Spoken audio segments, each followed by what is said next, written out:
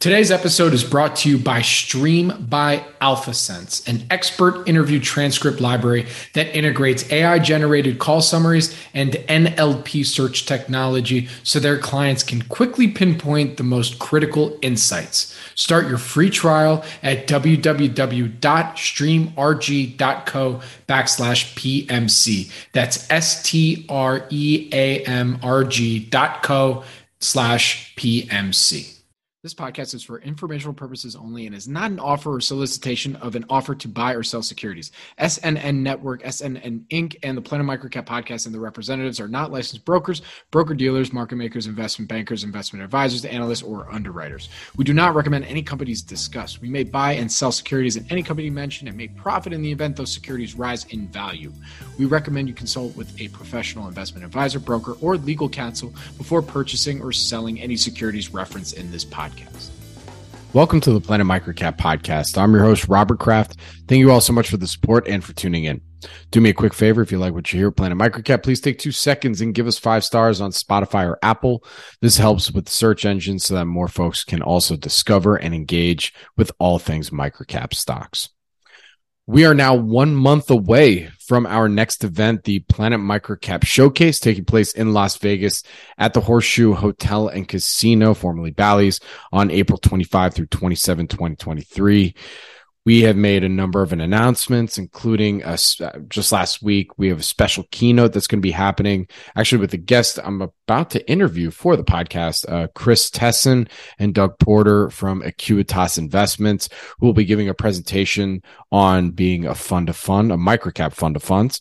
So I'm very excited about that. And as well as we keep updating our presenting company list, and it's just, we're very excited to see you all in Vegas. I know this year has been kind of a crazy year, just all around, especially with microcaps. So, this will be a really great opportunity for all of us to get together as a community, to support each other, check out some interesting ideas, hear some great presentations, some keynotes, the whole bit. So if you're interested and would like to attend complimentary, please visit www.planetmicrocapshowcase.com.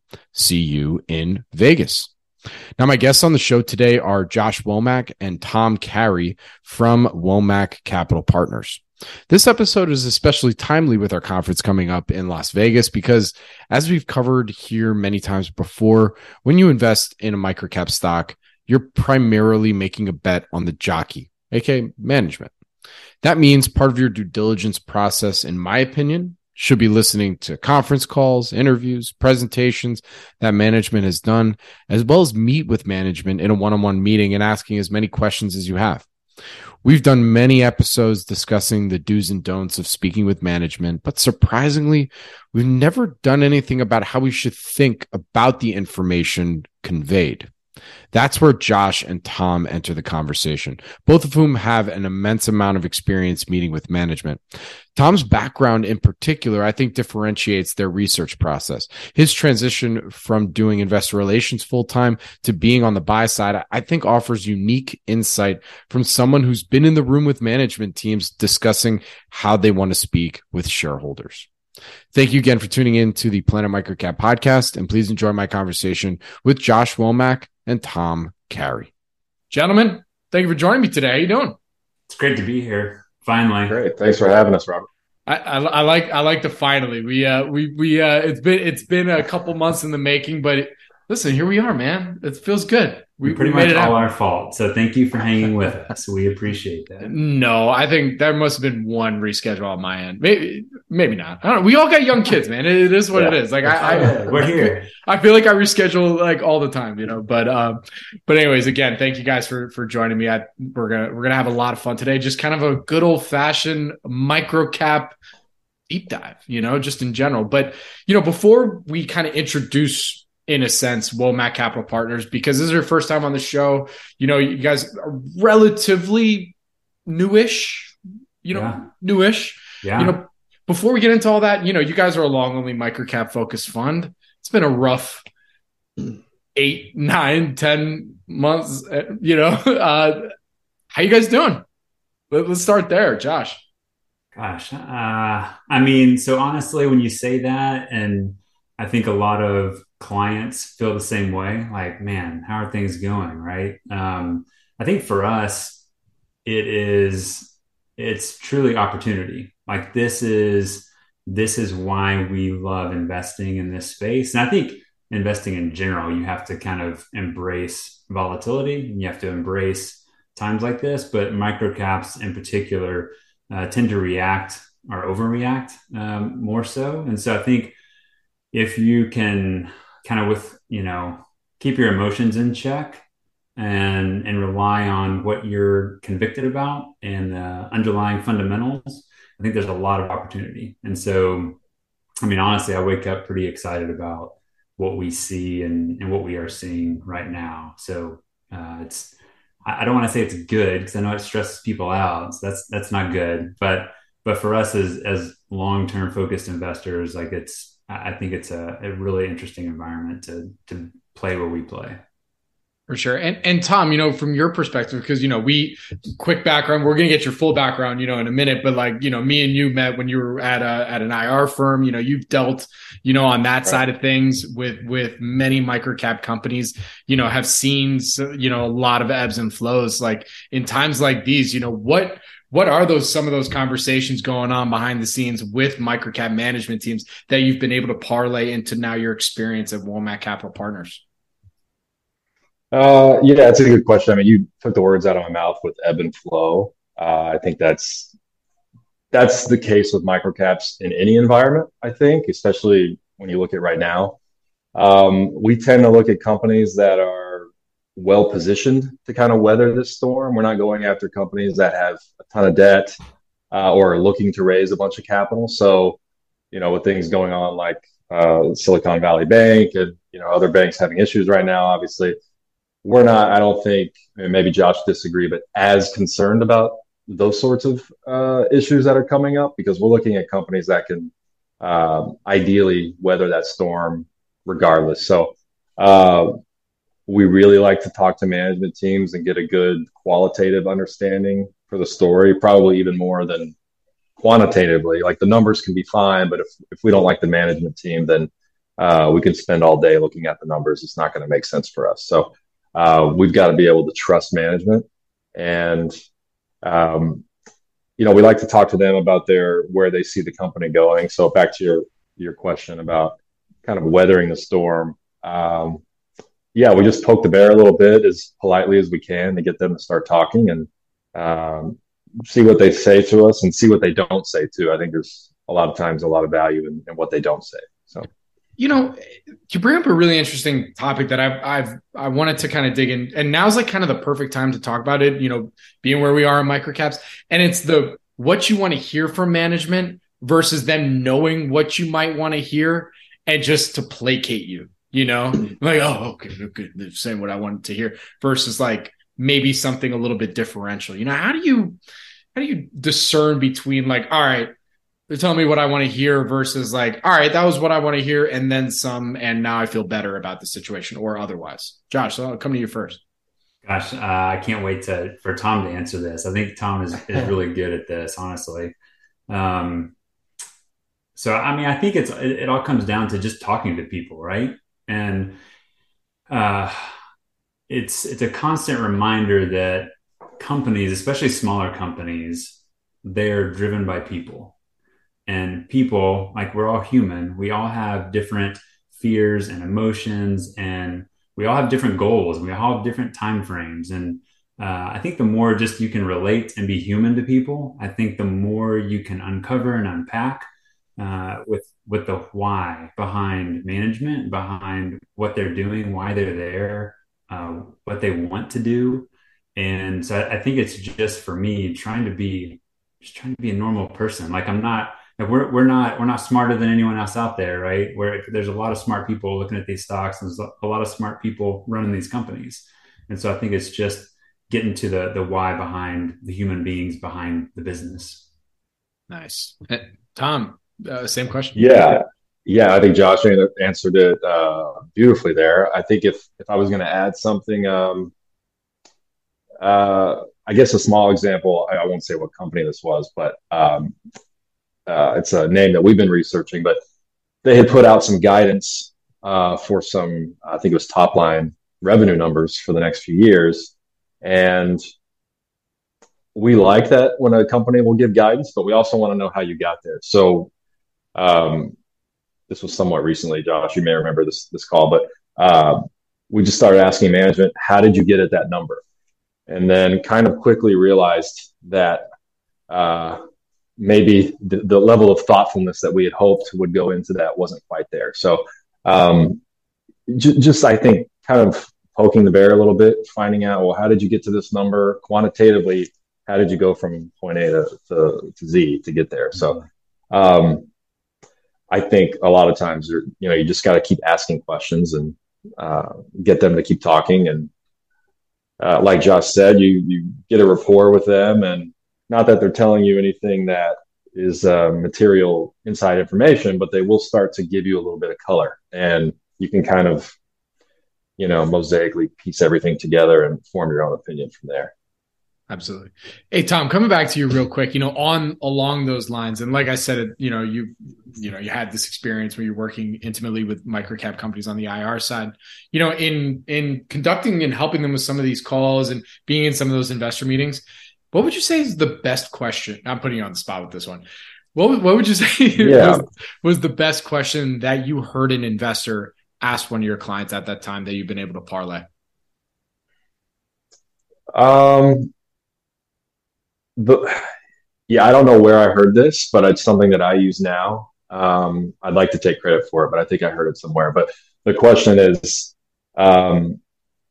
what's a mistake you made during your tenure as management, whether it's CEO, CFO, regardless? And if you could go back in time and change that, what would you do differently? And you'll find that a lot of management teams don't have an answer for that. And that's always a little off-putting for me, because it shows me that, and maybe they haven't had a long enough tenure there to have made a mistake. Maybe they're new, but I want to see the management team having been introspective and said, okay, we made a mistake. I should have done this. Not only acknowledging it, but owning it. And then, answering my question, what would you do differently if you could go back? But a lot of them don't have an answer, or they need to think about it for a bit. And that's fine. I know I'm putting them on the spot with that question, but the ones that have that answer prepared tells me that they've already done the work, and they're nice. They're ready to kind of move forward. The other one, the second one, I hear Josh ask this a lot, but it's what metrics should we be looking at if he asked the CEO this, for instance, what metrics would you be looking at if you were sitting in our seat? And that's always a good question to ask as well. I like to even sometimes phrase it as if someone removed you and put you on a desert island and you could only look at 3 metrics for your business to tell you how it was doing, what 3 metrics do you need to see and why? And that tells us what they believe is most important about the business and unpacking the why behind that. So I do think both of those, we love those questions. I think I'm going to steal both of those for my due diligence series, because I especially love the mistake one, because I'd be so curious to see how many management teams actually truthfully answer that question. Because I can already imagine there being a few answers being like, yeah, well, this happened, but it was based on bad information that I got, versus if this was my decision. You know what I mean? Yeah. Oh man. We've seen a lot of interesting answers, and some good ones too. So, yeah, of course, yeah. No, we want to be fair to the ones that are given the good answers too. Not just the ones that were that we tell our buddies at the bar over. Always more interesting.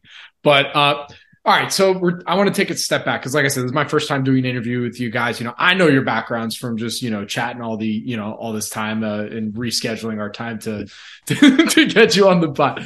But love to hear where you got your start, and how you just got into this microcap universe, what interested it, how you got interested in it, the whole bit. So, Josh, let's start with you, and then Tom, we'll come back to you.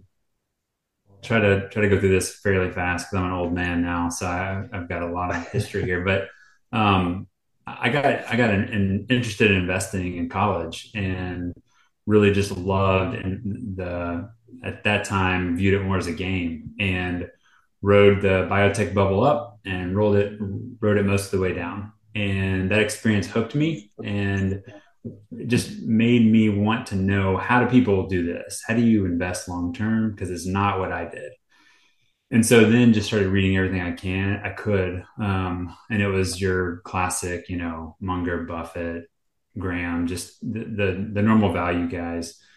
And so I started investing my own and did relatively well. And then my background was public accounting and worked for Deloitte and Touche for a period of time, and was not suited for the world of accounting. I like talking to people too much and not banging on my keyboard all day. So moved on from there and had a few stops in between, but eventually founded an investment advisory firm. And from that, I started, we manage household portfolios. From that, we had several families that say, well, Josh, is this how you invest? Do you invest in these low cost, ETFs or index funds and sprinkle in some individual companies? I would say, no, I don't do that. I invest in these tiny companies for the most part you've never heard of. They're pretty volatile. And so people would say, well, I want to do that. I want you to do that with my portfolio.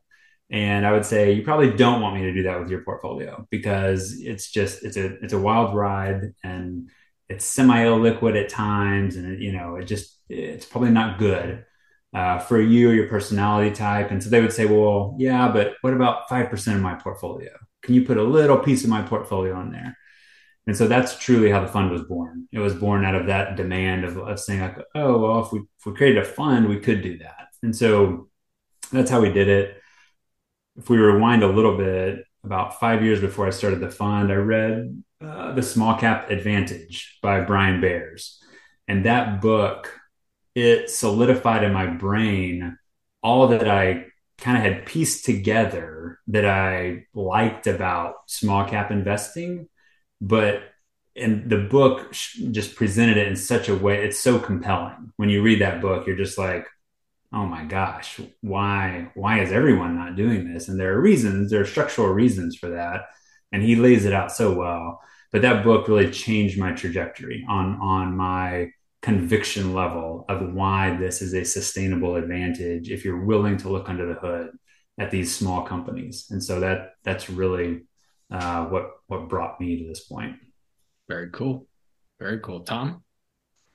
Yeah, similar story to Josh in the early beginnings. My grandfather had set up a mutual fund with me as the beneficiary of that when I was a kid.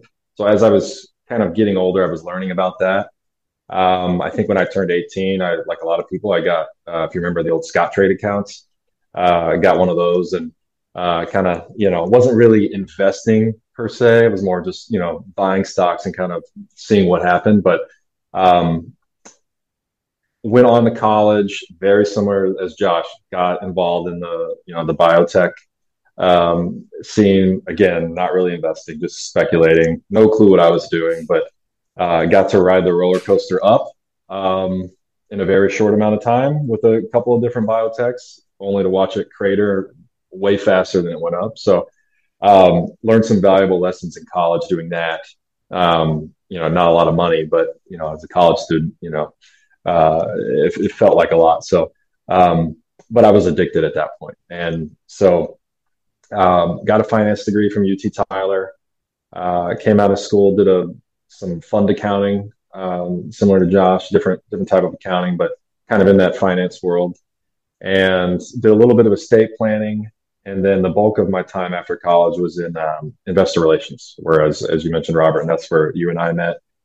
Did that for about 5.5 years, and was still investing on the side, was getting better, was learning a lot, was exposed to a lot of micro cap companies, fell in love with the micro cap space, was already addicted to it before that, and that just solidified it.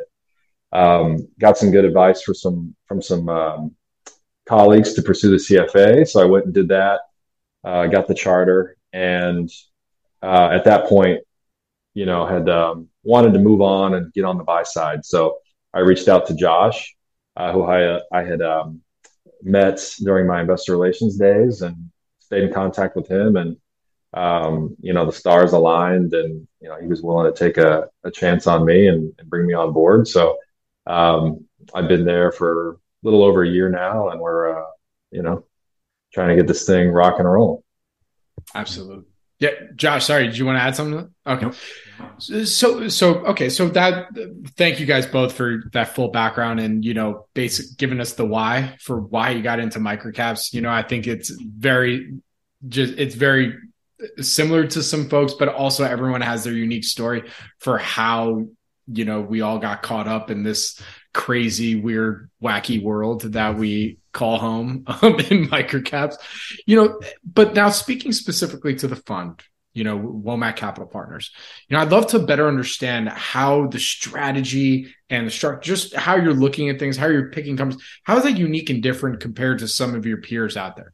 So Josh, you want to start first? It's a great question. And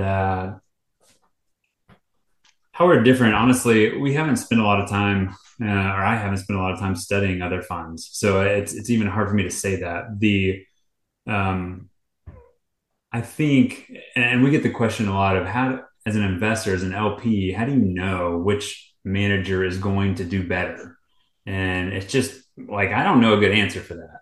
And I think everyone we all have these like textbook answers, right? Of we're long-term focused. We look at the fundamentals, we also talk to management, all that stuff. And I think most of us here are capable of doing the basic blocking and tackling. And honestly, I think if you do that consistently, just the basics, I think you will do better than the market averages. I think you, especially in this space, I think you can do that. Again, the book lays that out really well, the case for why that's true. What we really focus on is making sure that LPs that invest with us are truly aligned with what we're doing. And we try to fight really hard against saying yes to an LP that may want to invest with us if we feel like it's not a great alignment. And so we really tell our LPs like, hey, this needs to be long-term money. And so if it's money you're going to check on every month or every quarter or even every 6 months, this is not the right fund for you. There's really no reason to do that here. That's not how we measure it. That's not how we look at it. That's not how we look at any of the companies we're investing in. So it's a concentrated fund. Like right now, I think we have about 13 individual positions, and our highest conviction ideas get the highest weighting. So you look at our top 5 and you're way over 50% of the fund. Probably in the top 3 most of the time will be over 50% of the fund.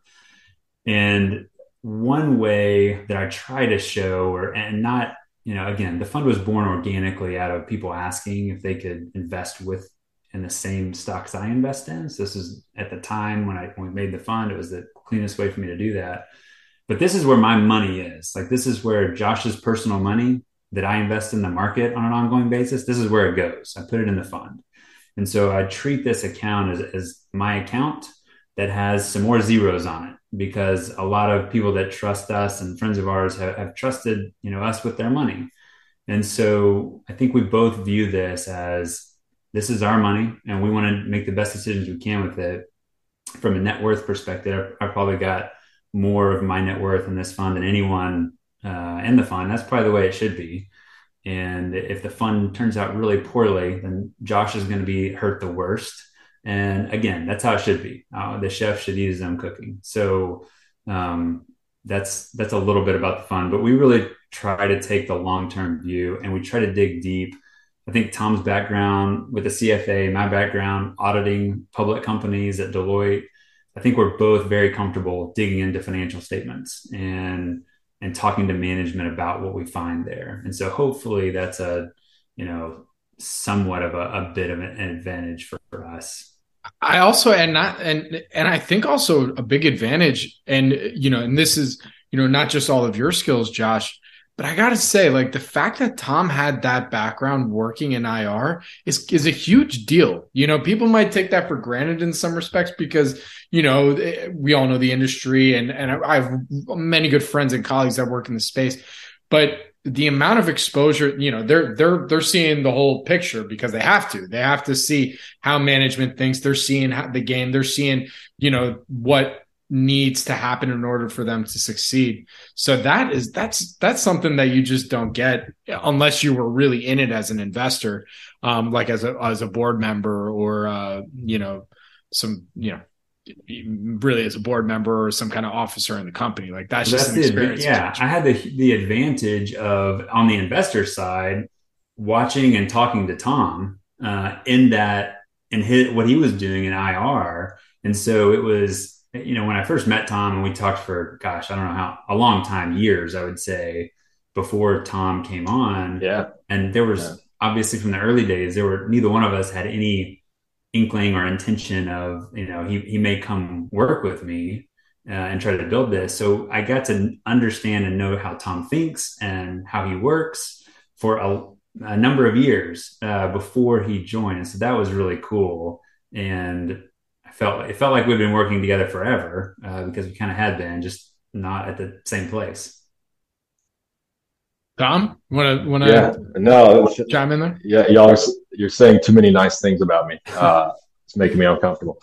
I appreciate it. And what I forgot to mention kind of on the background with Josh, we had probably only met maybe once or twice in person, and we had just talked on the phone so many times and traded ideas throughout the years while I was in IR, and then even after that. So when I did reach out to him, it was a pretty natural conversation. So thank you for saying all those nice things and bringing me on board. Say some mean things if you want. But maybe that's a different. We don't have enough time. Like Tom missed that one winner from 2020. There's probably a lot more than that. Most IR experience. You couldn't tell that manager was full of shit. I mean, come on, man. Back to Robert's point, the IR world. I know that was big for me because I learned how investors ask questions, not just with microcaps, but small cap companies and even some mid caps in there as well. And you get to see both sides of the table. What questions are the buy side asking? How are management handling them in front of those investors? And then how are they talking about it behind the scenes? So you get to kind of see all of that. And I think that helped train me on how to ask questions and how to kind of get a little bit more out of management without asking something you're not supposed to ask. That time when I was in IR was very beneficial. So I have fond memories of that. So and I actually met both of you there. That's right. It's pushed me to, I think before I started working as closely with Tom, I would tend to spend more time just digging into 10Ks and 10Qs and filings. And I would reach out to management. I think that's part of what we have to do and need to do and should do. But I think Tom has been really helpful in like, hey, we need to reach out to management again. We need to talk to management again. I'm like, it's probably a good idea. We do. And so I think it's been a really great, it's pushed me in a good way. That's cool. Yeah, no, Tom, he just set me up for my next question that I'm gonna throw back to him on this one. I asked, the best questions that investors, that you took from them. Also then let's get the other side of the coin. What were some of the worst questions that you heard investors ask that management, you just like, there's no point asking that question. Like you literally got nothing out of that. And also management now like is talking mad shit about you because they think you're an idiot. I've never asked that on here. I have to question. Yeah. I can't wait to hear this. Yeah. Hopefully I haven't. So I probably had two again. Hopefully I haven't been guilty of this, but when they don't quite understand what the company does because they haven't done the research behind it. I think that happens a lot at conferences, especially if you take a meeting sometimes last minute, you may not know the stories, that's fine. I've definitely been guilty of that, but either silly things like asking companies to give guidance when they have publicly stated on conference calls many times that they do not give guidance. They tell you they don't, and then you ask the question in a different way to try to get them to, give you guidance that they're smarter than that. I think that creates a bad rapport with management teams. And one thing that's always, this might just be it's not a direct question, but I think Josh and I are similar in this, but with all the financial jargon that's out there, we like to kind of keep things very simple. So, you always have that person in the room that tries to ask the fancy question and throw out all of the fancy financial jargon and sound like they know what they're talking about. But at the end of the day, we're pretty direct, I think, with our questions, and try to keep it as simple as possible and not get too stuffy, I guess. We're not fancy guys. Yeah. I mean, yeah. I mean, at the end of the day, I wish I had a better answer. No, I mean, look, at the end of the day, like in terms of like do's and don'ts with talking with management team, I think we can all agree that one, it definitely helps if you have some sort of knowledge about the company a little bit beforehand. Management is much more receptive to what you have to say and your questions, even if you can take some chances with your questions if you at least know a little bit more about the company, or at least faking it until you make it. And at the end of the day, just showing respect, right? Like you can't just be one of those, even whether you're a shareholder or not, or especially if you're a prospective shareholder, like, everyone's doing their best and trying to build a business, to the best of their own abilities, or at least we have to assume so. So we got to at least try and give that person the respect that they deserve before, we go in for the kill, for that type of question, Yeah. So. Right. We want them to take a meeting with us again. So I think time is like probably the best asset we all have. So I don't want to waste someone else's time with silly questions. I think I wouldn't want someone wasting mine. So we try to ask a question so that we can come back and ask them again. So we want to compare answers too. Yeah, we want to be respectful of at least doing enough research to have thoughtful questions. And, if we don't, there's kind of no point. It is a waste of everyone's time. Absolutely. So another question that I ask everybody on here that, I'm sure both of you have your own individual stories on here, and maybe we won't use maybe a company that's currently in the fund or in the portfolio.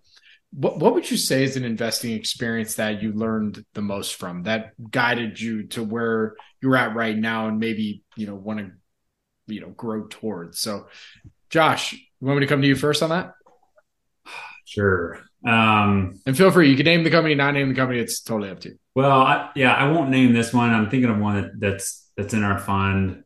And maybe another podcast, we can kind of go in deep dive into a company. But early on, I was really more about look at historical financials, because that's what I knew. Like I put those together for companies. So I would look at historicals and assume, well, they've grown at 15, 20% a year. That's going to keep going, and I can model that out. And it was more about the quantitative stuff, which is really important. You have to know the quantitative factors of the business and where they've been to see kind of what the trajectory might be able to be, or at least what the levers are.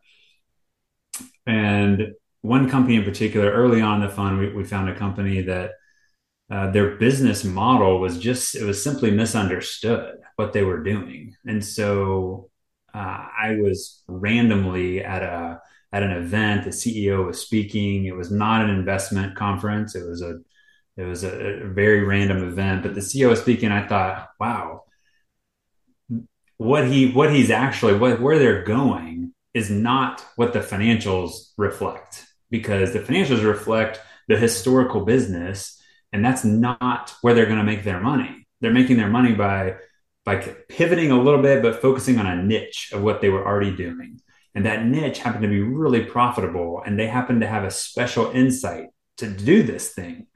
And so learning that, and then talking more with why are you doing that? How will you do that? How can you execute that?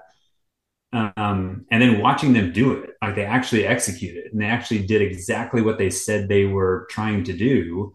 And, it became a very profitable position for us.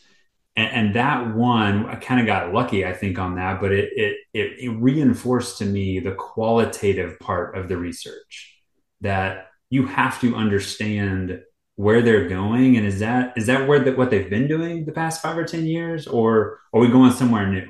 And if we're going somewhere new, do we have conviction that they can actually pull that off? And why the heck are they doing that? And so I think that it just reinforced to me that the qualitative is as important as the quantitative, and you really got to know both. You can't, in my opinion, to be a great investor, you can't just know one or the other. You got to have both, and you got to understand how they work together. Very cool. That's a great example right there. Tom, you got one? Yeah, similar story. Not inside the fund, but in the past, I had always invested in things that in my own personal portfolio that I understood. The numbers maybe made sense, but looking back on it later on when the investment didn't pan out, it was always because the management team wasn't, the best. And so I started to learn that instead of just investing in things I understood where maybe the numbers made sense, there's an old Warren Buffett quote about that, but um, you really need to have good management, preferably great management. And so I started looking more at those qualitative um, issues in what I was investing in. And so I invested outside of my normal comfort zone a few years ago. Someone I knew on the board of a company, and it wasn't a space I typically invest in or understand for that matter. And I'm talking about a different sector. Um, but I knew someone on the board, and so I knew the management team, got to know them a bit, had phone calls with them, and decided to kind of make my investment solely based on that. It was a kind of a reverse merger situation, and waited a few years, and sure enough, management did what they said they were going to do, and the stock took off, and I did well on that one. So I don't own it anymore. I wasn't in the fund. This is long before I knew Josh, but um, it was a lesson I think that I needed to learn, and that it's definitely both. It can't be one or the other. But if I had to choose, I would probably choose better management over just a good business with bad management, because you can always change the direction of the company. Um, That's interesting because that's why we're such a great team, Tom. I mean, because I would say the opposite. I would say that the business has to be able to be run by idiots, because eventually, like, that's a Buffett quote too, because eventually one will run it. And so that's true. I want to find a company that almost anyone could run, because it's in such a great space. It's got such great tailwinds. It's got such a niche, whatever that thing may be. And so, I think that's helpful. I'm glad, honestly, we don't both think that exact same thing there. I think that's healthy. Yeah, I think we're on the same page, probably too often. So maybe this is That's good. good. We think too similarly. That's I think good. Yeah. sometimes. Uh, yeah, we just need to find one of those good companies that can be run by an idiot, and then we'll go get management from somewhere else to join on. So Yeah, exactly. that's all I got to do. I was going to rename this podcast, Planet Microcap Therapy Sessions. I think this was, I think you guys broke some serious ground just now. We did. That was deep. It was very deep. So, you guys gave us a full picture here. I think this was pretty cool. I know we have some ideas for some other episodes that we're going to do together down the road, once they come to fruition. So, I think this is probably a good place to end it, to close this out. What advice would you have for new investors that are looking at microcaps right now here on March 20th, Monday, 2023? Tom, let's go to you. Tom, go first. Yeah, I was going to say, Tom, go first, and Josh will close it. You cut off, or just are these new investors that are just getting into microcap space, or? Yeah, new investors, maybe passively looking at it. I would say just start reading, whether that's books, that cover the investing space, or really just start digging into 10Qs and 10Ks, and start reading as much as you can from management, maybe listening to earnings calls. Not all of microcap companies do earnings calls. Most of them probably don't. Just get acquainted with the space. You're probably not going to find much sell side research, which is good. Maybe not the best when you're trying to learn, but it's good to find those companies before everybody else does. So it sounds super generic, but just start reading and maybe do a paper portfolio and start tracking some of the names you're interested in before you dive into the space. Trading in microcaps obviously can be a little tricky from a liquidity standpoint. So, yeah, maybe follow along on paper for a little bit and see if it's for you. I'd say that you gotta first get rid of any FOMO you have and realize that this is, as Buffett says, a no called strike game. Like you don't have to swing at every pitch, and you shouldn't. And if you have that feeling of like, oh my gosh, I'm going to miss this, I need to hurry up and buy it, that's probably a good indication you should pump the brakes a little bit and learn a little more. And so I think you never need to go all in to a company, especially if you're first getting started. I think you've got usually time to slowly get into the space. And Tom's just piggybacking on what he said about trading and with liquidity. There can be decent bid ask spreads on microcaps. And so if you're looking for that quick trade to get in and out, you could be severely disappointed. Because just the spread alone, if you're not patient, can hurt you. And so I would just say you need to understand what you're investing in. You need to have a thesis. And I would say if you're really interested in learning, document your thesis. Like document why you liked a company, buy the company, or slowly get into the company. And if you change your mind, write that down and date stamp it so you can actually see your thought process of like, what changed? Why did I like this? I think that's really helpful, just to see that progression. I love it. I think that's all great advice across the board. Now, before I let you go, Josh, I have to ask, what is the stack of, is that the Psychology of Money behind you? You have like a bunch of copies on the left. Oh, that is shout out Morgan Housel.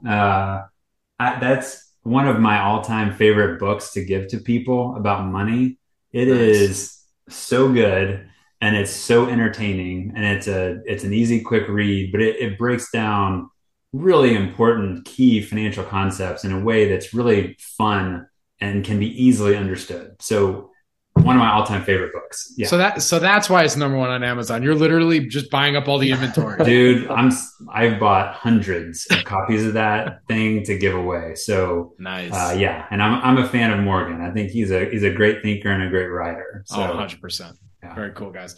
All right. Well, with that, it's time to let you go. Where can folks go and find more information on Womack Capital Partners? WomackCapitalPartners.com. And you can find me on Twitter, Josh Womack. And yeah, reach out if you've got questions. You have a newsletter too. What's the newsletter called again? Capital Sense. Man, I'm glad you said that. Yeah, Capital Sense. It's a Substack newsletter. Appreciate that. Love it. Of course.